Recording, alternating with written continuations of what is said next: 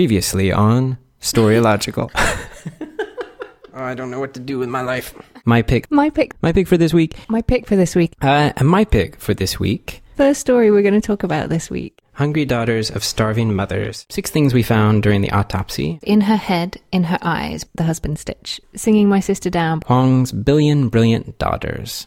This week, readers, we're discussing Binti by Nnedi Okorafor, Slipping by Lauren Butte, Sam J. Miller's, Charlie Jane Anders, Matthew Kressel, Alyssa Wong, Kazali Manikava, Carmen Maria Machado's by Alice Solikem, ZZ Pecker's, Laurie Moore's. I was thinking about Yoda. That's what Yoda said.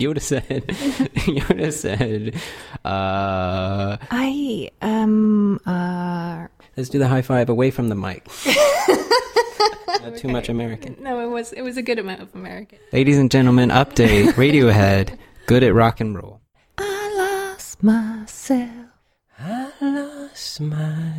Yes, Captain Hammer's Just in your own here, time. blowing in the breeze. I can't decide if I want to talk more about... needs my saving expertise. A man's got it. Let me find the right thing. Flash! Nailed it! Thanks for listening, readers. Happy reading. This is Storylogical, a podcast about amazing stories. That we kind of like. I'm Chris Camerood. And I'm E.G. Kosh. Okay, readers, guess what? Dum dum dum. Season finale.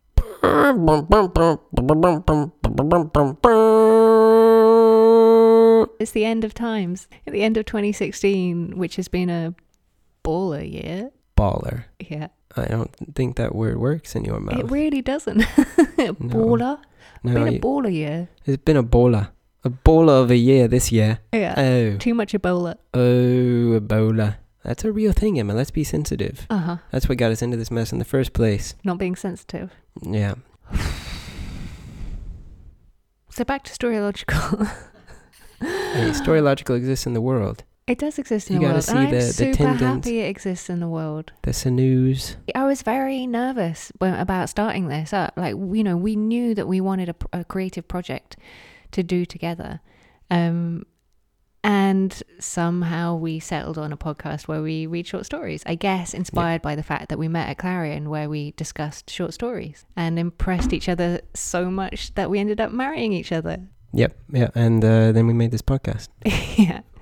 But it has exceeded my expectation in so many ways. The things that I have learned, the conversations that we've had, and also the response from people who've been listening to it as well. Yeah, the response from you guys out there that are listening. Remember, Emma, those people are listening to us. No, I'm just talking to you. Oh, you're just I talking... mean, we're supposed to be talking to them as well. Hi, readers. Hi. I don't know. I guess it's different showmanship, style. Yeah.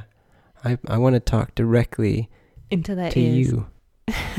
Hi. It just sounds weird. Don't do that. What are you up to? You cooking?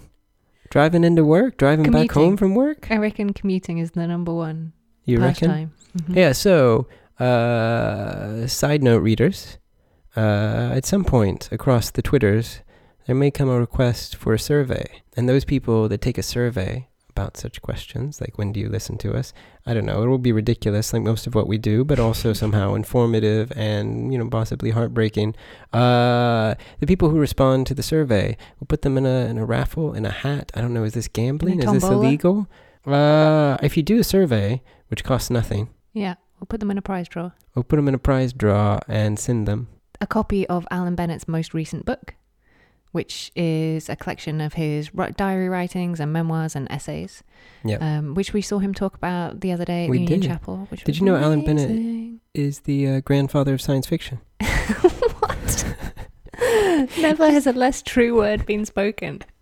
Is he not a grandfather either because he's so gay? I don't know. I'm guessing he doesn't have any kids, but I'm pretty sure that gayness is not... Certainly none that he cares about anyway. It's none that he mentions on stage. As I was trying to tell my 6-year-old niece the other day, being gay does not stop you having children.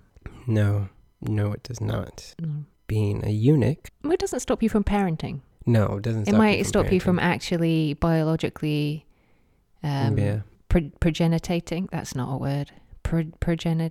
That one. Progeny. Mm-hmm. Progeniting progeny. Mm-hmm. Pro-generation. Are you pro-generation or definitely con-generation? anti-generation. Anti-generation. Yeah. Anti-generation. All right. Yeah, keep the population down. Keep it down. Keep it down. Keep that populism down. Keep that population down. Keep that populism down. Imagine there's no country. No, stop that.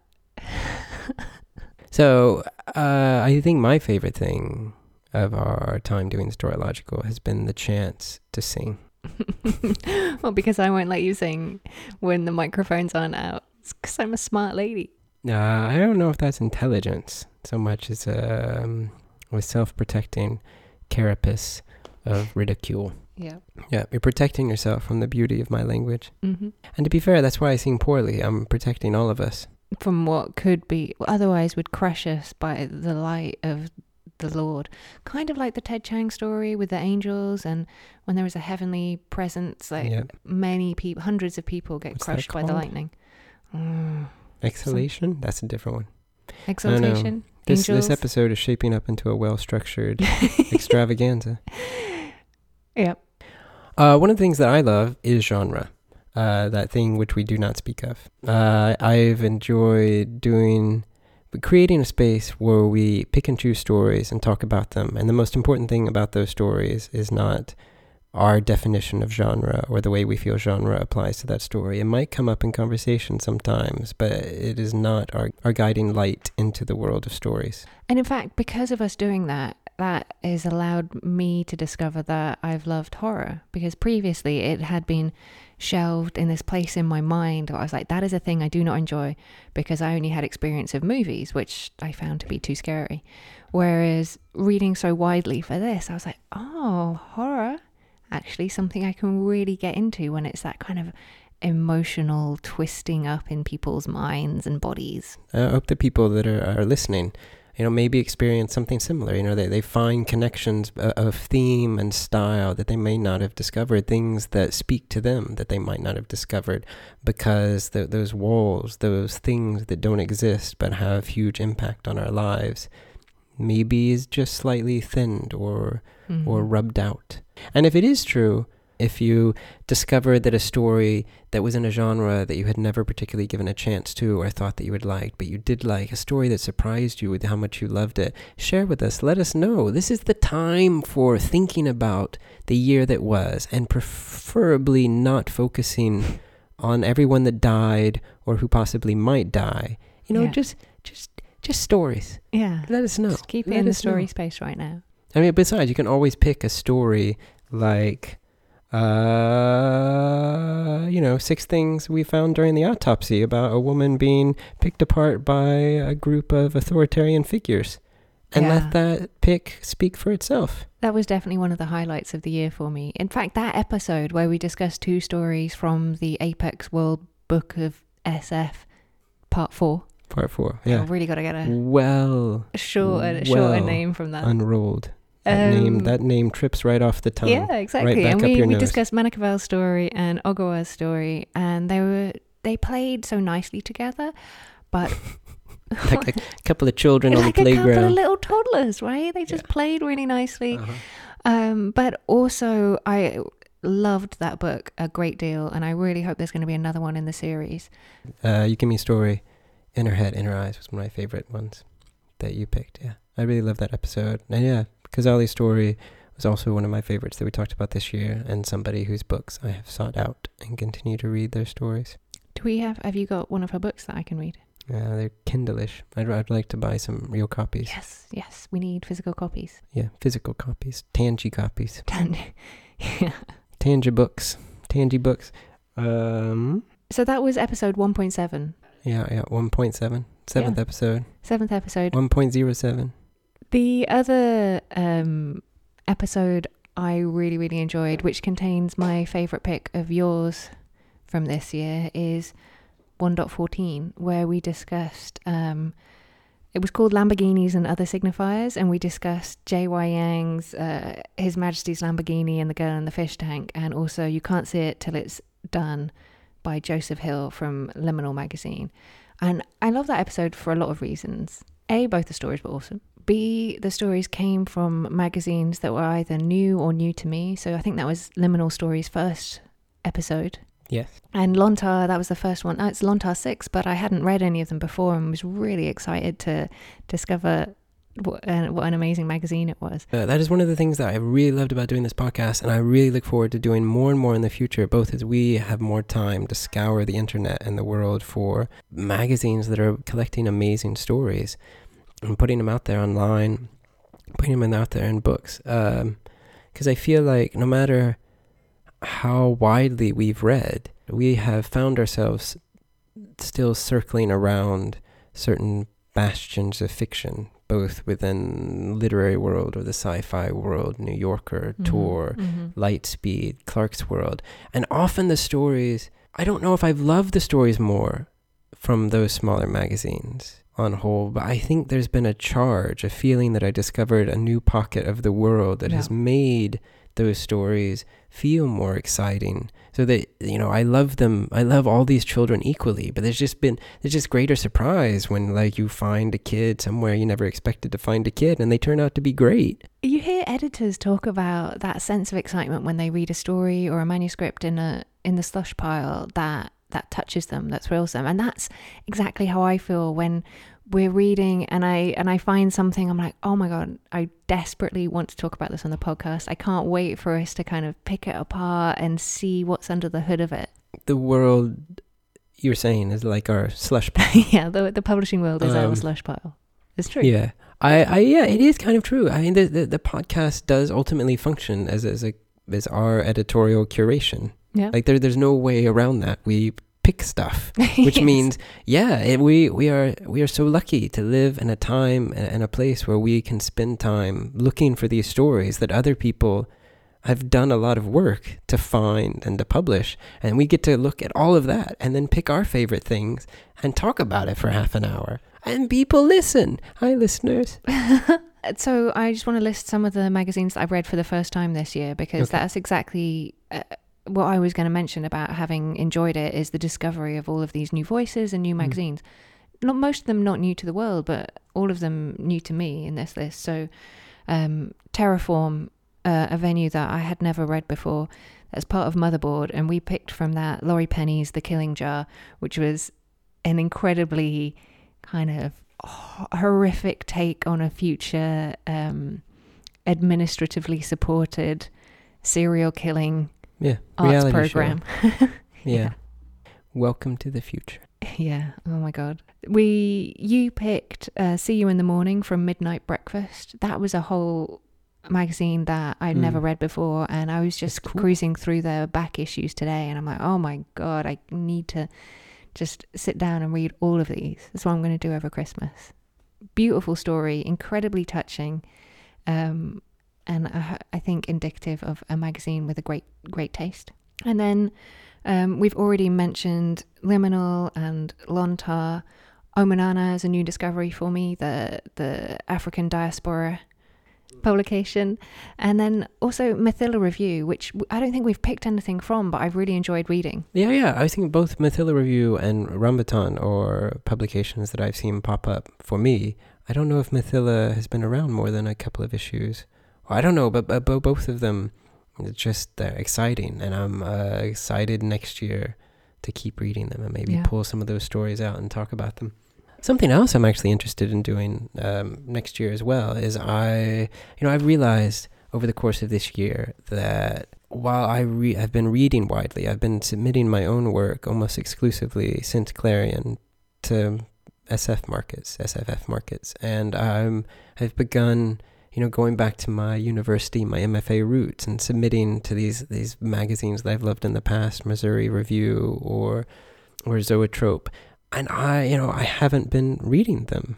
Like, I've picked all of these literary stories, but most of the literary stories that I've chosen have come from the backlog of my mind. And I want next year to support and go out to those small press, those university journals again, and read what's coming out of there, and read those online spaces as well. And now, a dance break, brought to you by Chris's ukulele.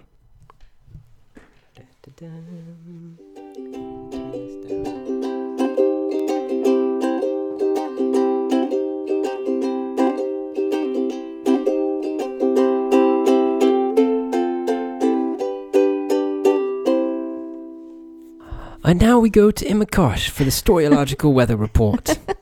The finest forecast of the past yet seen. We picked 60 stories across 31 episodes. We have 47 of those stories have been written by females and 13 by males. 35 by, and this is a terrible way of doing it, 35 by whites. Well, yeah, and I felt a little bit like male and female. It ultimately adheres to the binary that there are. That's true. I could have said, I didn't count how many were by genderqueer or gender fluid people. That's the problem with stats. I know, right? They are kind of reductive. So welcome to the slightly reductive weather report. We'll give you an overview of what we've been picking. 25 stories by people of color, 35 by white people, 38 stories by people from the USA. That is a high proportion. 38 out of 61. Out of 60. Oh, 38 out of 60. Yeah. It would be interesting to see how that compares to, I don't know, any other market centered in the US and UK. But that is... It felt high to me, particularly because we've only picked 4 stories by people from Britain. I'm not surprised by that number. But I'm aware that there's more we can do to read more widely of people, not from the US and UK, but there are structural things about translation. Language, yeah, and absolutely. The markets that we look at that tend not to publish much in translation. I'm not sure what the numbers are. I'm going to assume 2%. Yeah, probably. I've been really excited about Strange Horizons. They've been dedicating some of their issues to, or maybe in the future as part of their fund drive, to printing work and translation.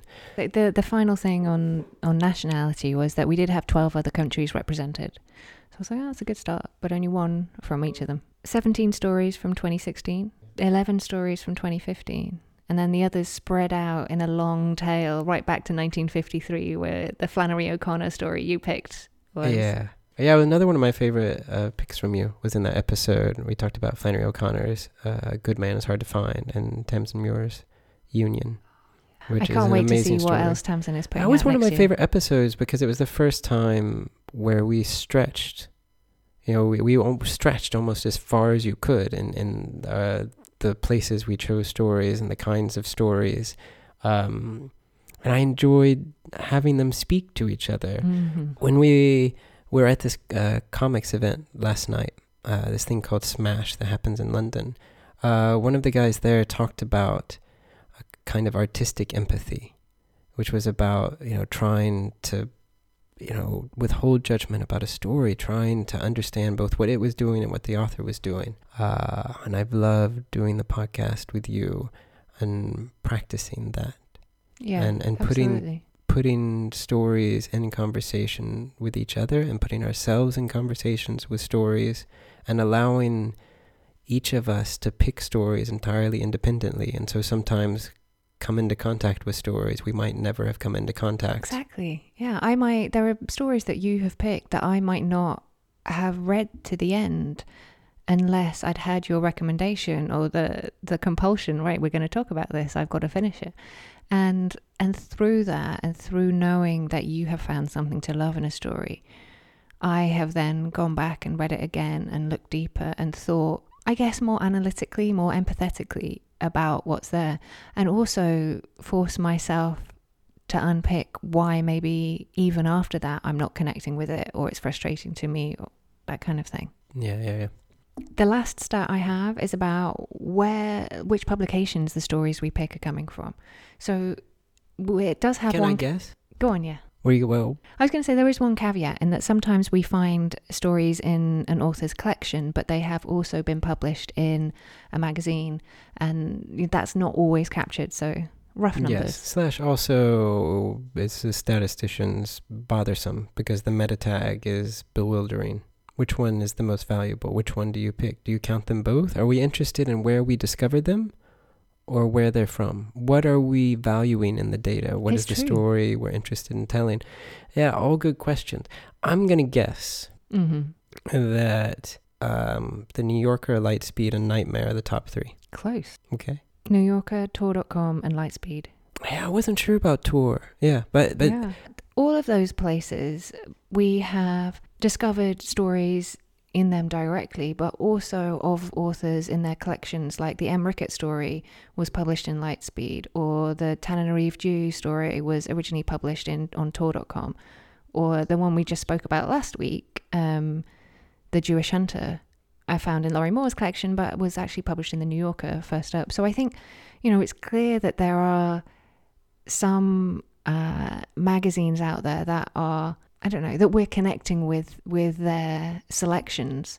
Yeah, it's almost, right. It's almost like a control group. If you're discovering them in the wild without realizing where the first editorial decision was made, and you go back, you're like, oh yeah. When I was making that guess and thinking about it, I thought about Tor and whether that would be up there, because we've chosen a lot. And do you think there is an equivalent of the New Yorker in the SFF world? To be fair, there is almost no equivalent of the New Yorker in any other world. Do you mean by its taste, or in stories, or in its content as a kind of a whole, as the New Yorker as a... I'm speaking entirely just of fiction, not the other stuff that's in the New Yorker. But the New Yorker, it has this loud, respected voice in fiction.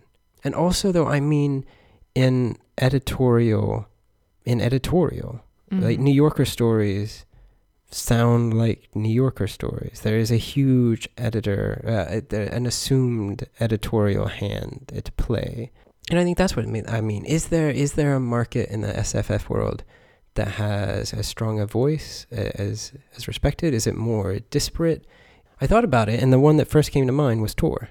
And especially because Tor has the backing of Tor Macmillan, which has this huge history in SF, right? I know that it is to some extent the most superficial, but perhaps most important corollary. The New Yorker pays around $1 a word or more, and the Tor pays, I think, 25 cents a word. But I didn't just mean financial backing. I meant that brand and that position in people's minds as being synonymous with SF.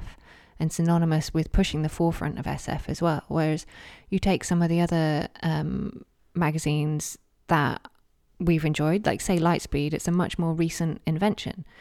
You look at the stalwarts of the SF world, the Analogues, the Asimovs, and I'm not connecting with the stories that are in those publications so much. Like maybe they do hold that position for some people.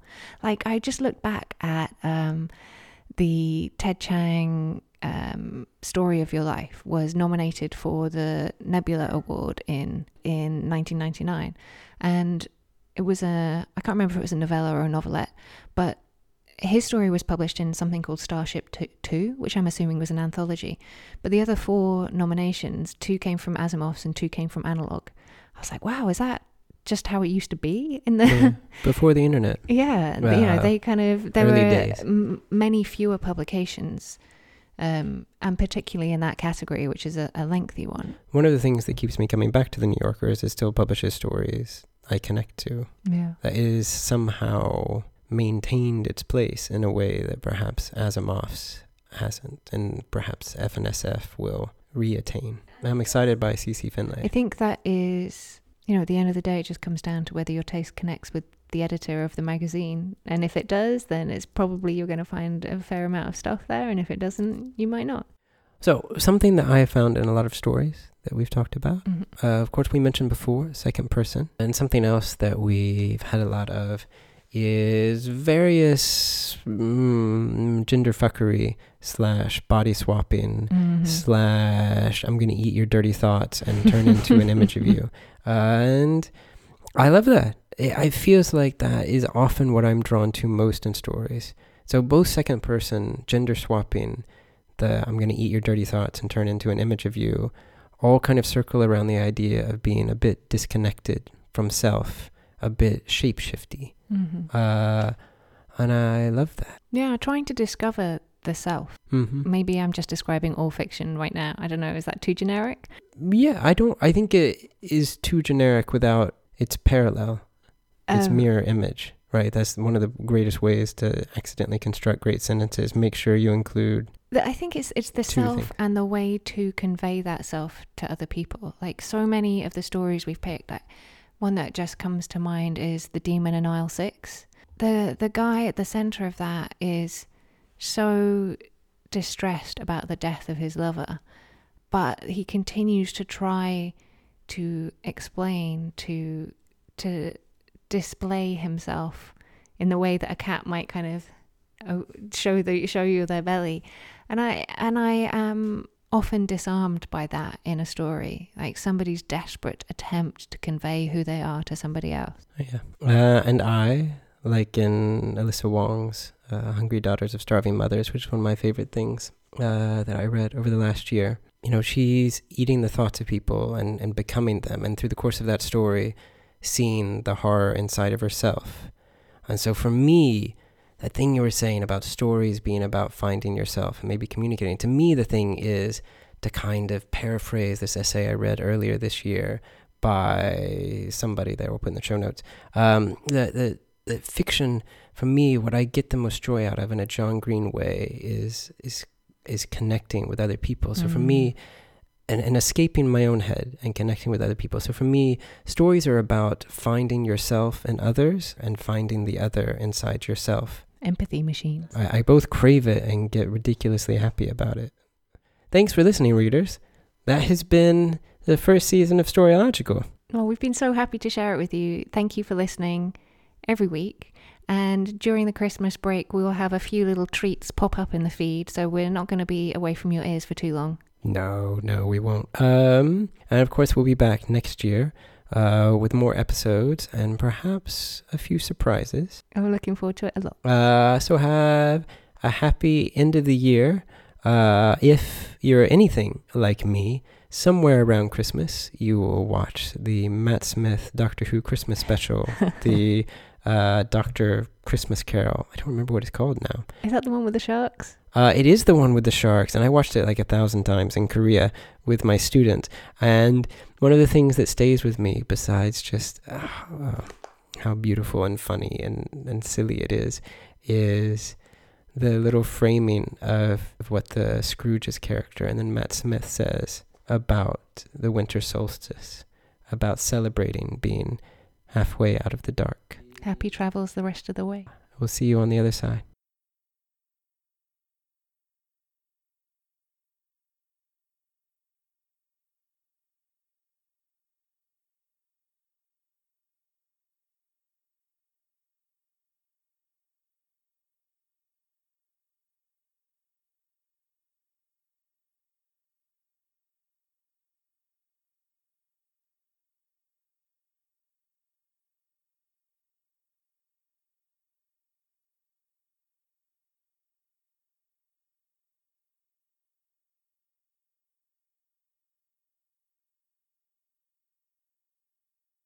Record the dance break. I had to get that.